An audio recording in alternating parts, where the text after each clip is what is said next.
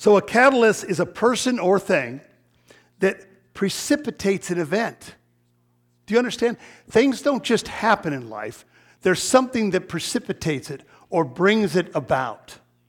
And it comes many times through a person or a thing or a situation or a circumstance. And that becomes a catalyst, an initiator of something. Faith is a catalyst. So if you want to initiate God's working in your life, you've got to exercise that catalyst in your life. I have seen your love shine brighter than the sun. I have seen you change the world. Hi, welcome to the Pastor Scott Huffman podcast from Lighthouse Church. This is our second Sunday from our new church location in Irvine, California. Pastor Scott is starting a new series on faith. To find out more about Lighthouse Church, visit irvinelighthouse.org. Let's turn to Habakkuk. Pastor, is that in the Bible? Yeah. Hosea, Joel, Amos, Obadiah, Jonah, Micah, Nahum, Habakkuk. It's one of the minor prophets.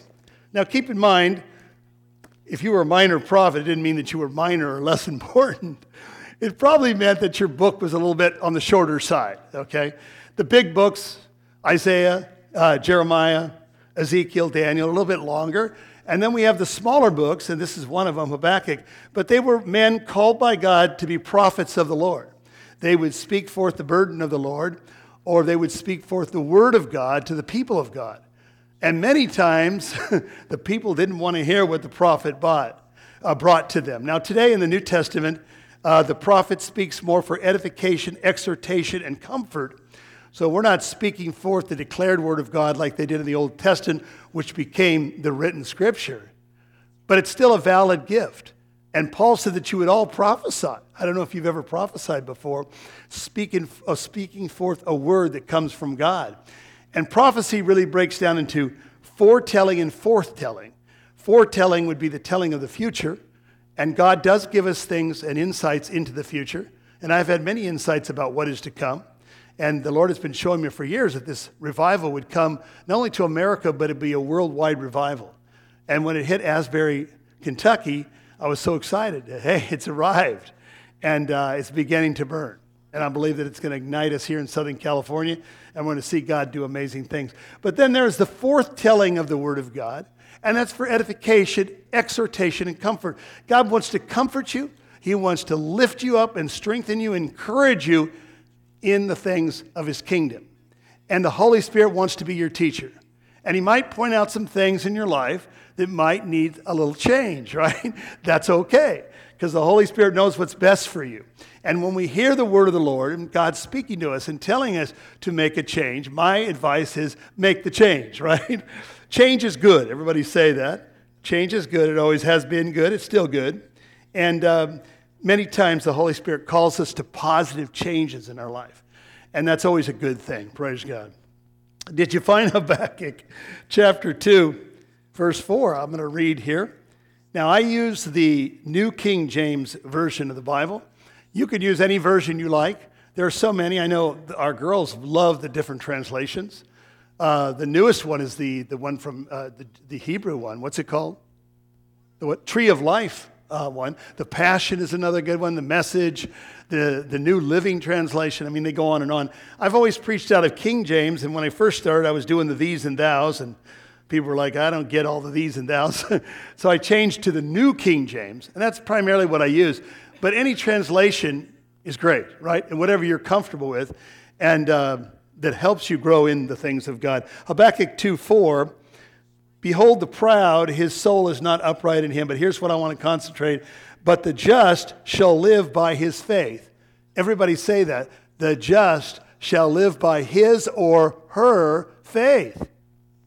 This is the key to the scripture, guys.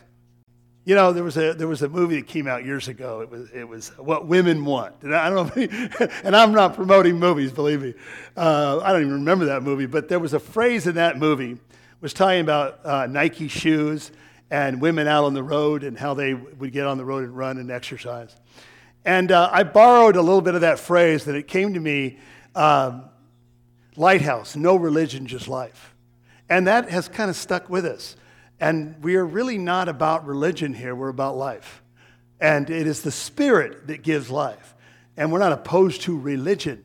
But I find that religion in many ways leads to futility and emptiness. And it's by the working of the Holy Spirit in your life, by the Word of God, that you really see positive changes in your life. So a lot of people get burned out with religion. Maybe you grew up in a religious home, maybe you didn't. But we try to avoid that. I don't even believe Jesus himself was very religious. He had the most trouble with the religious people. Did you know that? They were always contending with Christ and arguing with him and debating with him. And Jesus was straightforward in his speech with them and had to confront the hypocrisy of their ways. In many ways, living a religious life can be a hypocritical life for many people. They put on a mask, right? But you can't really hide what's within. Amen? And the Bible says, man looks on the what? Outward appearance, but what does God look at? The heart. And God saw the heart of David. And he said, this is a man after my own heart. And we know David had a few problems in his life, and he did a few things that weren't great. But he's the one person in the Bible that has the title, a man after God's own heart. Boy, if I could have any title in my life, that's one I'd want. We actually have at home, Marilyn, we were working years ago trying to clean somebody's home for this buddy of ours, and we helped him out, and we happened to be working with a hoarder. I don't know if you know what a hoarder is. These people hoard things, and I'm not kidding you. They keep everything. So we get to this house, and we're thinking, it can't be so bad. It's in a nice suburban area. We go in there, and I mean, the trash was... Was it about this high? It was crazy. It was crazy, you know? And everything you could imagine was there. And this woman, God bless her, was just compelled to keep things. And stuff that would date years ago, and she could not get rid of them. I believe this is really a demonic influence in someone's life. That's certainly not what God wants us to do. And it was controlling her life. But guess what we found there? A bust or the head of David. Now we've been to Israel, but we've also been to Italy, and we've been to where David resides in Florence, Italy. And if you've had the privilege to go see David, he's 18 feet high, the statue, and it's the most real life depiction of a person that you can imagine. His hands are strong and muscular, and it really depicts what David kind of looked like. And there he has his sling and his 5 stones when he confronted Goliath. But we actually have the head of David. It's a replica, but it's pretty accurate, isn't it? And we just moved recently. We moved up here in Irvine, and we just said, should we take the bust? Everybody said, yeah. I think even Scott said, take David. So we brought David along. I'm not sure where David's going to be, but he's with us in our garage. But again... a man after God's own heart. Now this scripture, the just shall live by his faith, is mentioned 3 times in the New Testament. And if you're taking notes, you can write them down. Romans 1:17, Galatians 3:11, and Hebrews 10:38. And I like to call this the triangle in the New Testament. It's the pillar upon which we stand. The fact that we all live by faith, and we walk by faith and not by sight. Amen? And that's the life God has called us to do. And so God has spoken to me about talking and speaking about faith. You know, you can't please God without faith. Hebrews 11:6 says it's impossible to please God, for he that comes to God must believe that he is, and a what? Rewarder of those that diligently seek him. People don't realize that when you seek God, he rewards you in your life. And you say, well, that sounds kind of like, do I do it just for the reward? No. You do it for the pleasure you find in God and the joy you find in following Christ and living for him. But as you do that, you get the benefits of it. The psalmist said, he daily loads me with benefits. Everybody say benefits. Do you want to be benefited in your life? God will benefit your life if you seek him first in your life. Jesus said, seek first the kingdom of God and his righteousness. And then God says, I'll reward those that diligently seek me. How good is that to know? And you know, you can't please God without faith. You know, it's impossible. That's where the problem is. So many people want to please God apart from faith, and it won't work. And I hope that you want to please God today. Amen? And I'll also add that you'll never receive from God apart from faith. When you came to Christ, when you were born again and you received Christ, you did it through what? The vehicle of faith. Amen? For by grace are we saved through faith, that not of ourselves. It is the gift of God, not of works, lest anyone should boast. And so when we came through faith and the grace of God. God has called us to go deeper and higher in Him. And I love to teach on faith because the spirit of faith is the spirit of victory in your life. And the two things I teach on the most really is faith and victory, because I see them go together. And really, you could throw in the word success in there. This book of the law shall not depart out of your mouth, but thou shalt meditate therein day and night, that thou may observe to do according to all that is written therein. For then you will make your way prosperous. Then you'll have what? Good success. These were the words to Joshua before he entered into the promised land. And God told Joshua, don't be afraid, be strong, be of good courage. Sometimes, guys, we got to be strong and we got to be of good courage. But we also know that God goes with us. And He promises He'll never leave us or forsake us. And so Joshua was the one called to take the baton that was passed from him to Moses. Remember, Moses died on Mount Nebo. And the Bible says God buried him, which is kind of a mystery. And Moses never entered into the promised land. And you say, why didn't he enter into the promised land? Because Moses represents the law. And the law can't save you. And Joshua, the name Joshua is Yeshua, which represents or speaks forth the name of Jesus. And so Jesus leads us into the promised land. Joshua led them into the land of blessing. Let's look at 1 John 5:4 if we could. Hope you're getting something out of this. God said His word won't return void. 1 John 5:4, right at the back of your Bible. John, then Jude, Revelation, so we're right in the back. And I always say, I have a favorite scripture. The truth is I have lots of favorite scriptures, and this is one of them.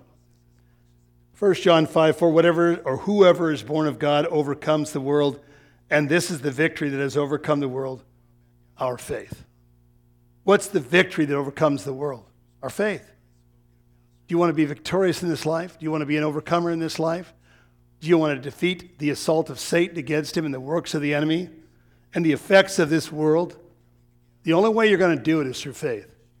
And as you walk and live by faith, you become an overcomer in this life. You become victorious. Faith is the doorway or pathway that leads us to victory in every facet of life. Praise God. Now, if we look at the life of Abraham, we get the best example of living by faith. So let's go back to Genesis 12 if we can. And by the way, we teach the entire Bible, Old and New Testament here, and I find some of the greatest promises in the Bible are found in the Old Testament. There are over 2,000 promises in the Scripture. Did you know that? And all the promises of God are yes and amen. If we just would get a hold of the promises of God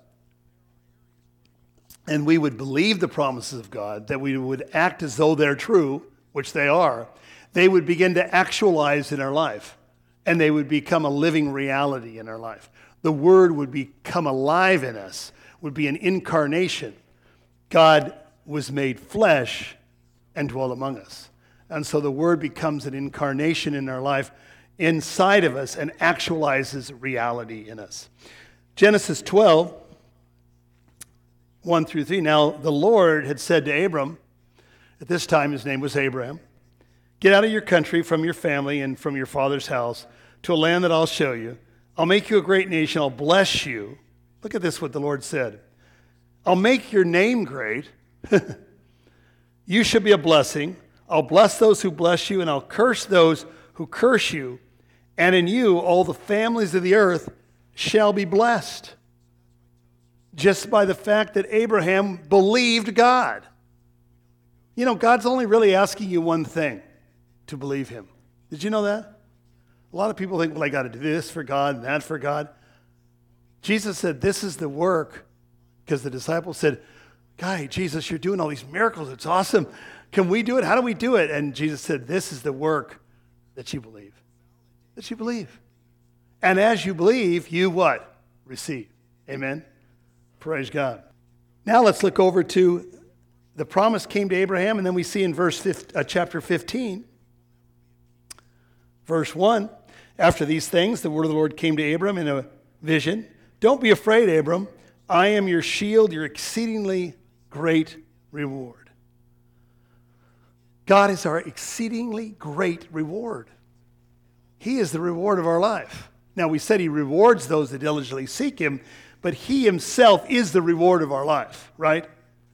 And you can obtain all the riches in this life, all the success, all the material things that people supposedly seek out in life, and come up lacking, come up empty. But if God has become the reward of your life, if God has become the substance of your life, the source of your life, you'll never come up lacking, you'll never come up empty. And then look at verse 6. And he, Abraham, believed in the Lord, and he accounted it to him, God did, for righteousness. So because he believed, it was accounted unto him for righteousness. In other words, he was accepted by God. Why? Because he what? Believed. How were you accepted in the kingdom of God? How did you become a Christian? You had to what? Believe. And through your faith in Christ, your faith in Jesus, you were born again, you came to the kingdom, and God counted you as righteous. You know, for years I struggled with that as a new Christian. I was on what you call the roller coaster Christian life. If I thought I was doing good, I was up. If I thought I was blowing it, I was down, and I was up, down all the time. And it was a frustrating experience for me as a Christian. I wanted God in my life. I wanted to study the Bible, but I couldn't find this elusive thing called victory in God and consistency with God. And it eluded me for many years. And many people would come along, Christian brothers and sisters who maybe they were sincere, maybe not, said the answer is, brother, that you keep the law, keep the word of God, and that'll please God, that'll make things right in your life. And it never worked for me. It became a system of self-work, self-effort. And it failed, and it left me what? Feeling guilty and defeated.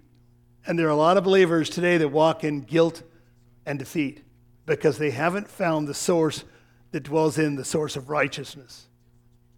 And once I got a revelation by the Holy Spirit that God had made me right with him as a believer, and that I was now in right standing with God and fully accepted in the beloved, I never dealt with that ever again of feeling like the guilt and the condemnation. The Bible says in Romans 8:1, there's therefore now no condemnation to those who are in Christ Jesus. There's no guilt to those who are in Christ Jesus. Guilt is a powerful motivator, right? But guess what? It'll never change you. Right? Try it. I mean, I could preach you to feel guilty today, right? But would that change your life? Probably not. You'd go out and go back to what you were doing. What would be better is if the Holy Spirit brought about spiritual change in your life and made changes by his Spirit that gave you the ability to do what you couldn't do on your own. God said, I'll write my laws upon your heart and upon your mind. I'll give you the ability to do what you couldn't do on your own by the power of the Holy Spirit. Isn't that good news? Praise God. Well, we're just getting started, and here it is, 10:50. Time's flying. By the way, invite somebody to come to church so they can hear the Word of God, they can worship. I love coming to church. I've heard pastors say, I didn't like to go to my own church. That's bad if a pastor doesn't want to go to his own church. But, I've always told people, if you go to a church and you don't feel comfortable and you feel there's a heaviness and there's something that makes you feel bad, I would say that's not the place to be. Because where the Spirit of the Lord is, there is liberty, there is freedom. And a true Spirit-filled church should make you feel free, right? Should make you feel comfortable. Yeah, God's going to speak to you and deal with you sometimes, but you're going to feel free in that place. You're going to desire to seek God. You're going to have more of a hunger for God and his kingdom. Come on in. Hey, there's an open chair. Take one. Praise God. I prayed somebody else would show up, and you're the one. And you brand new car. It's out here on the corner. No, I'm kidding. Hallelujah. When we started this church, I said, Lord, I'm not going to have expectations. I'm just going to preach the word. right? We've been in, I call it captivity, but we've been, with this epidemic, we've been shut down from meeting in a church building for, what has it been, guys? Almost 3 years. But we've been on the internet. We've been working for the Lord, reaching thousands of people, okay? If you don't believe me, get on Facebook and look up Pastor Scott Huffman, Lighthouse Church. You'll see that all of our family were doing these broadcasts. And we did them together, and we still do them. This is a little bit different format. But check them out on Facebook and see the responses that we got from around the world. It blew my mind, because all of a sudden, this whole audience showed up that we never knew about. And so, but now we've gathered again as a church. And I said, Lord, I'm not going to expect anything other than expect you to be here. And that you will be faithful to your word. And that your word won't return void or empty in our life. That if I preach the word of God, that word will work in your life. It will prosper and benefit your life. I'm going to tell you, if you receive what you're hearing today, because it's coming from the Lord and from the word, your life's going to change for the better. I can guarantee that. You can take that to the bank, okay? Because it's not about me. It's about the Lord and what he promises in his word. He wants to bring positive change in your life. I don't know about you, but I always look for positive change, amen? Praise God. So then, what is faith? That's a great question. Some things are hard to define. For example, try to define in words something that is beautiful. Go ahead, just think about it. How would you define to someone something that is beautiful? Well, it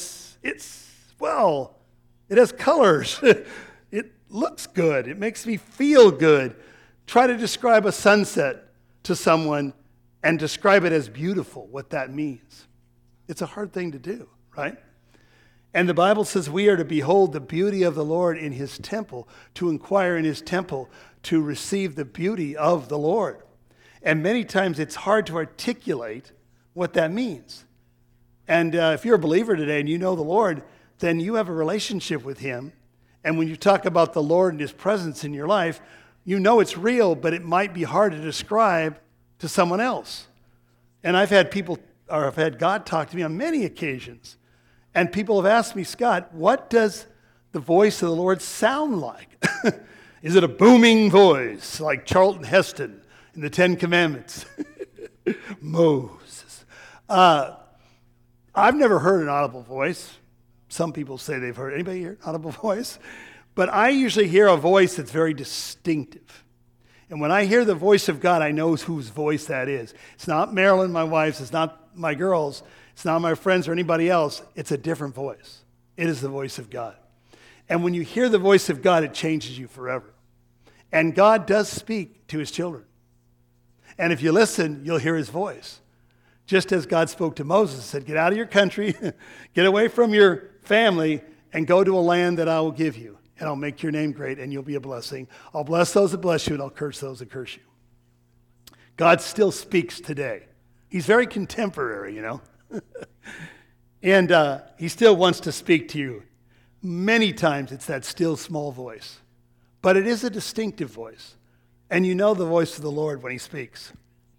Well, it's just hard sometimes to describe the beauty of the Lord, as I mentioned. People say, they might ask you, how do you know there's a God? How do you know that you have faith? How do you know that you really believe? And non-believers will ask people, Christians, that. And many times you'll say, I just know because I know. I don't know how to describe it, but I just know there's a God and I know I have a relationship with him. Anybody can relate to that? You may have a hard time articulating that, but you just know God is real, right, in your life. And, before I came to Christ, I knew about God. I always thought everybody in America was a Christian. Everybody believed in God. But when they started talking about Jesus, I got nervous because that became very personal. And I wasn't sure that I was ready for that. But when you come to Christ, it becomes very personal. Jesus invades your space. Behold, I stand at the door and knock. If any man hears my voice, I'll come into him and have fellowship with him. But that person must open their heart's door to receive Christ into their life. So Jesus became very intimate to me when I received him. And I had a personal relationship. And that's the greatest thing about Christianity. It's really based on relationship, a personal relationship with the Lord. So we know because we know, but there's more to faith than just that. That's one component. But faith is so much more. And when we look into the Word of God, we're going to see a true explanation of what faith is, and not only what faith is, how faith works. Everybody say that. Faith works. It works in your life. It really does. And that's God working in your life through the vehicle of faith. You know, and we're going to close here very quickly because time is going, but there's two types of faith in the world today. There's what we call a natural faith and a supernatural or divine faith. I'll give you an example of a natural faith. Anybody ever flown an airplane? Okay, we all have. Now, when you get on that plane, you're going to have some faith. You say faith in what? Well, you're going to have faith that that baby is going to get off the ground and all the tonnage that it weighs, and it's going to lift up and fly into the heavens, and you're going to get to the destination that you intend. That takes a certain amount of faith. And you say, how do you know? Because some people don't fly. You say, why don't they fly? They're afraid to. They're afraid to get in the plane and go. They don't have any faith that they'll get there. You remember John Madden, football announcer guy? He had a phobia of flying. I read about this. So he drove around in a Winnebago. He was a football player and then a coach and a well-known personality. He was always there on Thanksgiving eating a big leg of turkey. But he drove to every venue around the country because he didn't want to fly. So when you do certain things in life, that's natural faith. But then there is a supernatural faith that becomes a gift that comes from God. Are you with me? If you're not a Christian, you don't have that gift. Now, I don't want to make you feel bad, but when you come to God, he gives you a supernatural gift of faith. He gives it to you. And isn't that awesome? Because there's power in that gift. Supernatural power to do what? Move mountains. Work the impossible in your life. Hallelujah. God is the God of the impossibility. God can do things to your life that everybody say that's impossible. But God can still do it. Jesus said, if you believe, all things are possible to those who believe, and nothing is impossible with God. Do you believe that? That's what Jesus said. Yeah, I like to read the words in red in my Bible. What are the words in red? Those are all the words that Jesus spoke. And most Bibles have the words in red. You can see, I've got them. Read the words in red. See what Jesus had to say. Read the Gospels. I always tell people, when you come to the Lord, my favorite book to read is what? The Gospel of Mark. You say, why? Because it's like a motion picture. It's very colorful, and it moves fast. There's only 16 chapters, and it deals with basically what Jesus did, the miracles he performed. And it's a great way to start out. If you say, I don't know where to begin in the Bible, try the Gospel of Mark. You say, where is that? Matthew, Mark, Luke, John, okay? The second gospel.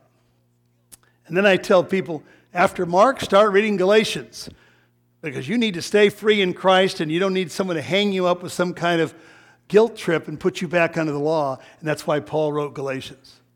And then from Galatians, I say, start reading the book of Acts and see what happened in that book to those new believers. Praise God. Now, we're going to close here very quickly. Let's get a definition. Can we do this before we close? A definition of faith. Let's turn to Hebrews 11:1 in the back of your New Testament. This is what we call the Hall of Faith. It deals with all the people that were powerfully used of God and had great faith in God and His Word. Were they perfect? No. Were they flawed? Yes. Are we flawed? Yes. Can we still do the works of faith today? Yes. You see? Can we fill this building with people? Yes. God can do it. Amen? To come and hear the Word of God and be changed. God can do the impossible. We just need to be faithful to what He's called us to do. Whether you're leading people in worship or you're just serving in the church or whatever God's called you to do it faithfully.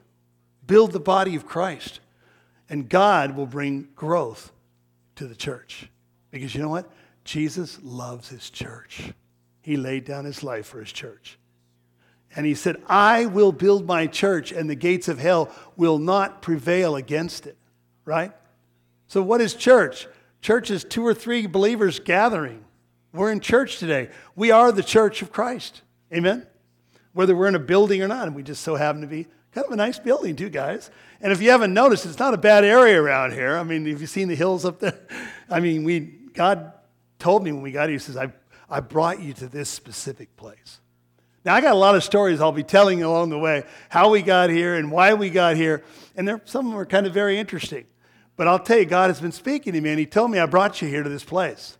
So I know I'm supposed to be here with my family, and we're called to do this. Whether there's 1 million people here or 2 people, it doesn't matter. We're called to do this and be faithful to that. And God will bring the results, right? God will change your life. And if one person changes in this church, it's worth it, isn't it? It's worth it. Praise God. Did you find Hebrews 11? And then we're going to close, I promise. Now, faith is the substance of things hoped for, the evidence of things not seen. So faith is the realization, the confidence, the assurance of things hoped for. So faith is the assurance and confidence in what we are hoping for. Now, we need to understand the difference between hope and faith. They are different. Did you know the Bible says, now abide faith, hope, and love. But the greatest of these is what? Love. Agape love. God's love. It is the greatest in the Bible is God's love.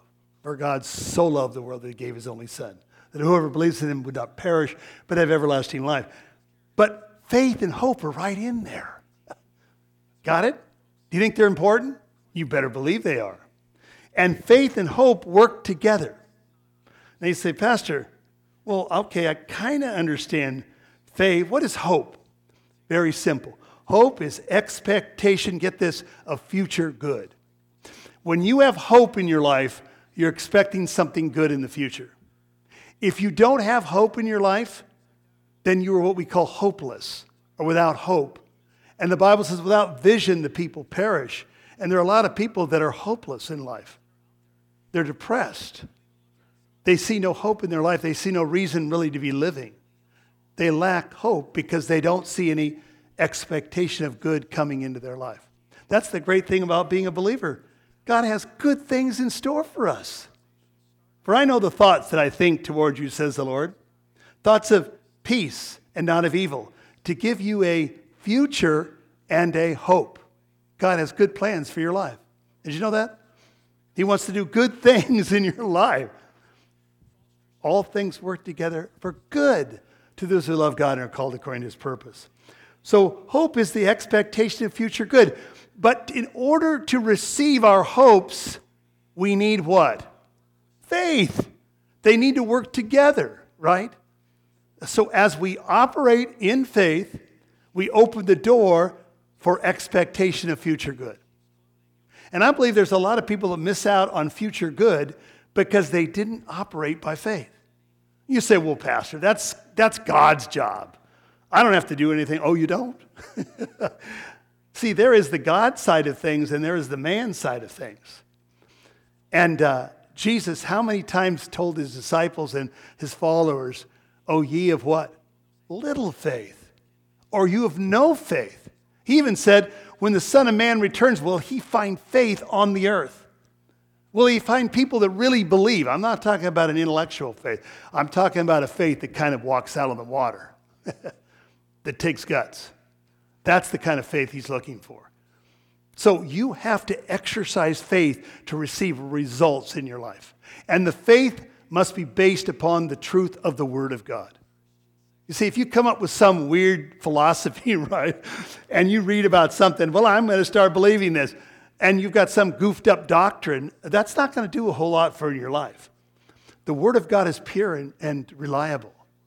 And when you stand on the Word and you believe the Word of God, they come to pass, those promises in your life.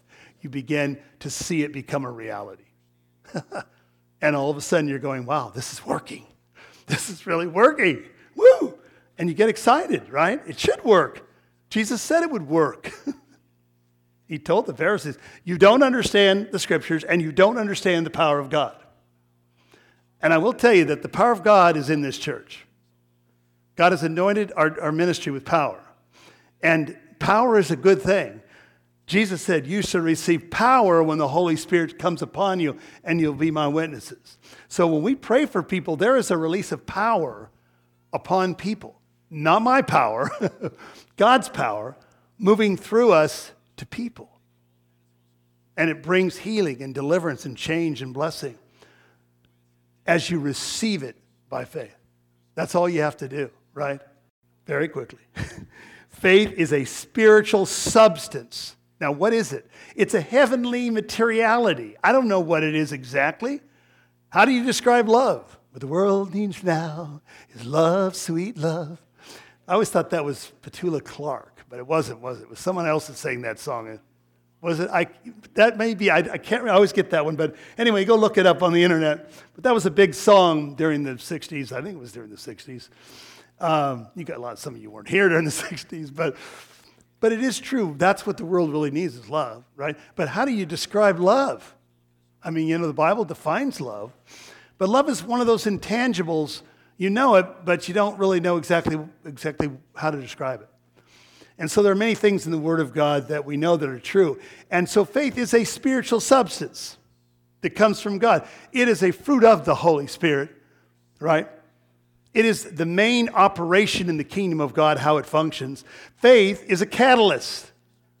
What did you say, Pastor? I said catalyst. Do you know what a catalyst is? It's the guy that sells a car down the... No, it's not him. Oh, that's a swindler, I mean.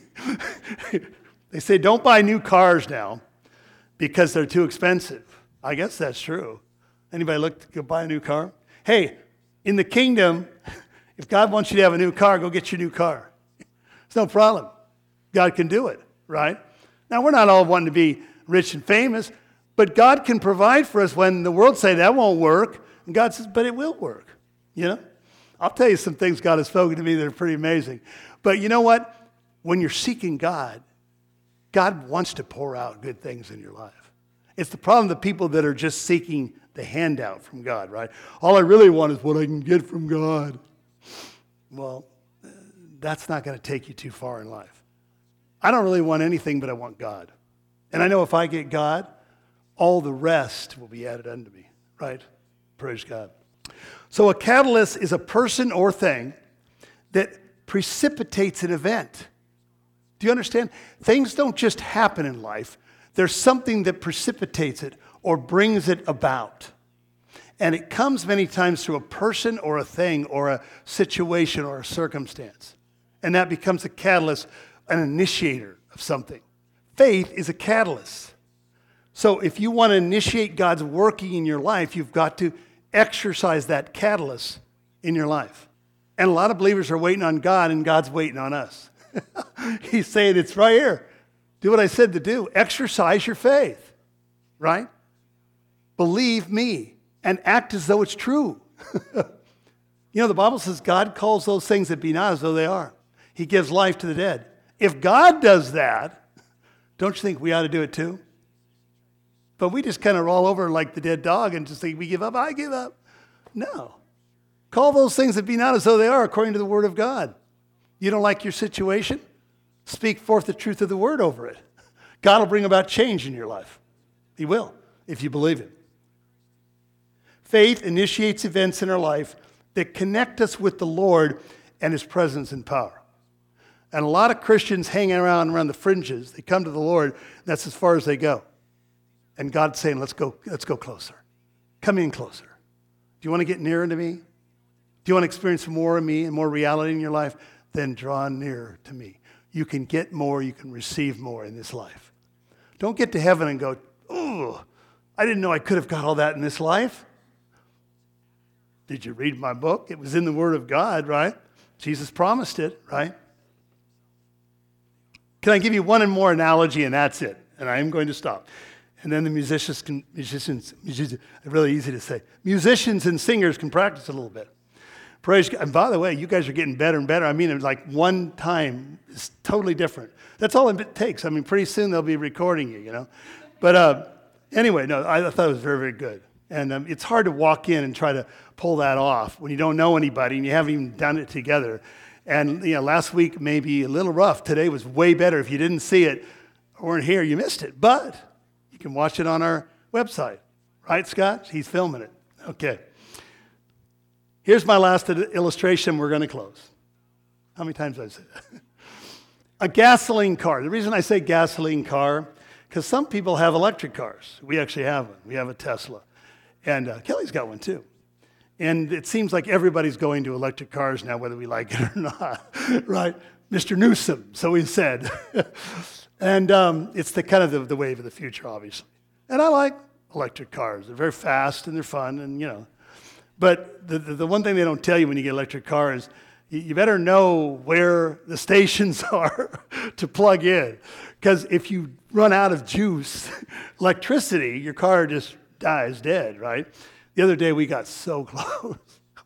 We were up traveling before we started our church, Maryland. We went up near the San Luis Obispo, and we timed it down to like, how many miles were left? 5 miles, and you said it's downhill from here, Scott. I think we can roll. We can actually, and we rolled into Buellton. I seriously rolled into the station with about, and if you have an electric car and it dies on you, you're in big trouble because you can ruin the battery for one thing, and then they got to tow you on a flatbed, and there's a lot of issues. It's never happened to us, praise God. But we rolled in, we were praying and everything, and we got there and began to charge it up again. But sometimes they don't tell you about, go get an electric car, but you better know what that involves, right? Know where you're going to charge that baby. Well, but let's go back to a gasoline car. Anybody have one? We still have one. I got a Jeep.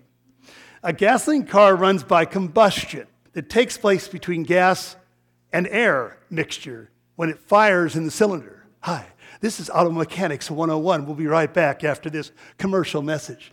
I don't know that much about cars, but a little bit, okay? And what it does, it drives the crankshaft, right, Ace, which powers the vehicle. So in order to complete the combustion, there must be a spark that ignites the process, right? That spark plug ignites the air mixture in the cylinder, and it explodes. And once that explodes, it drives the piston, which drives the crankshaft, which drives your wheels. Kind of cool. You can thank Mr. Ford for that, Mr. Henry Ford. In a spiritual analogy, let faith represent the spark that ignites the connection between heaven and earth, humans and God himself. You got to have the faith to ignite the spark to make the, connection. You say, well, I did that when I got saved, when I was born again. Well, that's just the start. It gets better and better and getting gooder and gooder. You got to keep lighting that spark. Faith comes by hearing, hearing by the word of God. And so that's what faith is kind of like. It's a spark. It's a supernatural force or entity that governs all the laws of God and his kingdom and his work in our lives. Thank you for listening to Pastor Scott Huffman. Faith comes by hearing, and hearing by the word of God. You're increasing your faith today. Amen. We invite you to Lighthouse Church. We're located in Irvine, California. Visit irvinelighthouse.org for service details. Blessings, and we'll see you next week.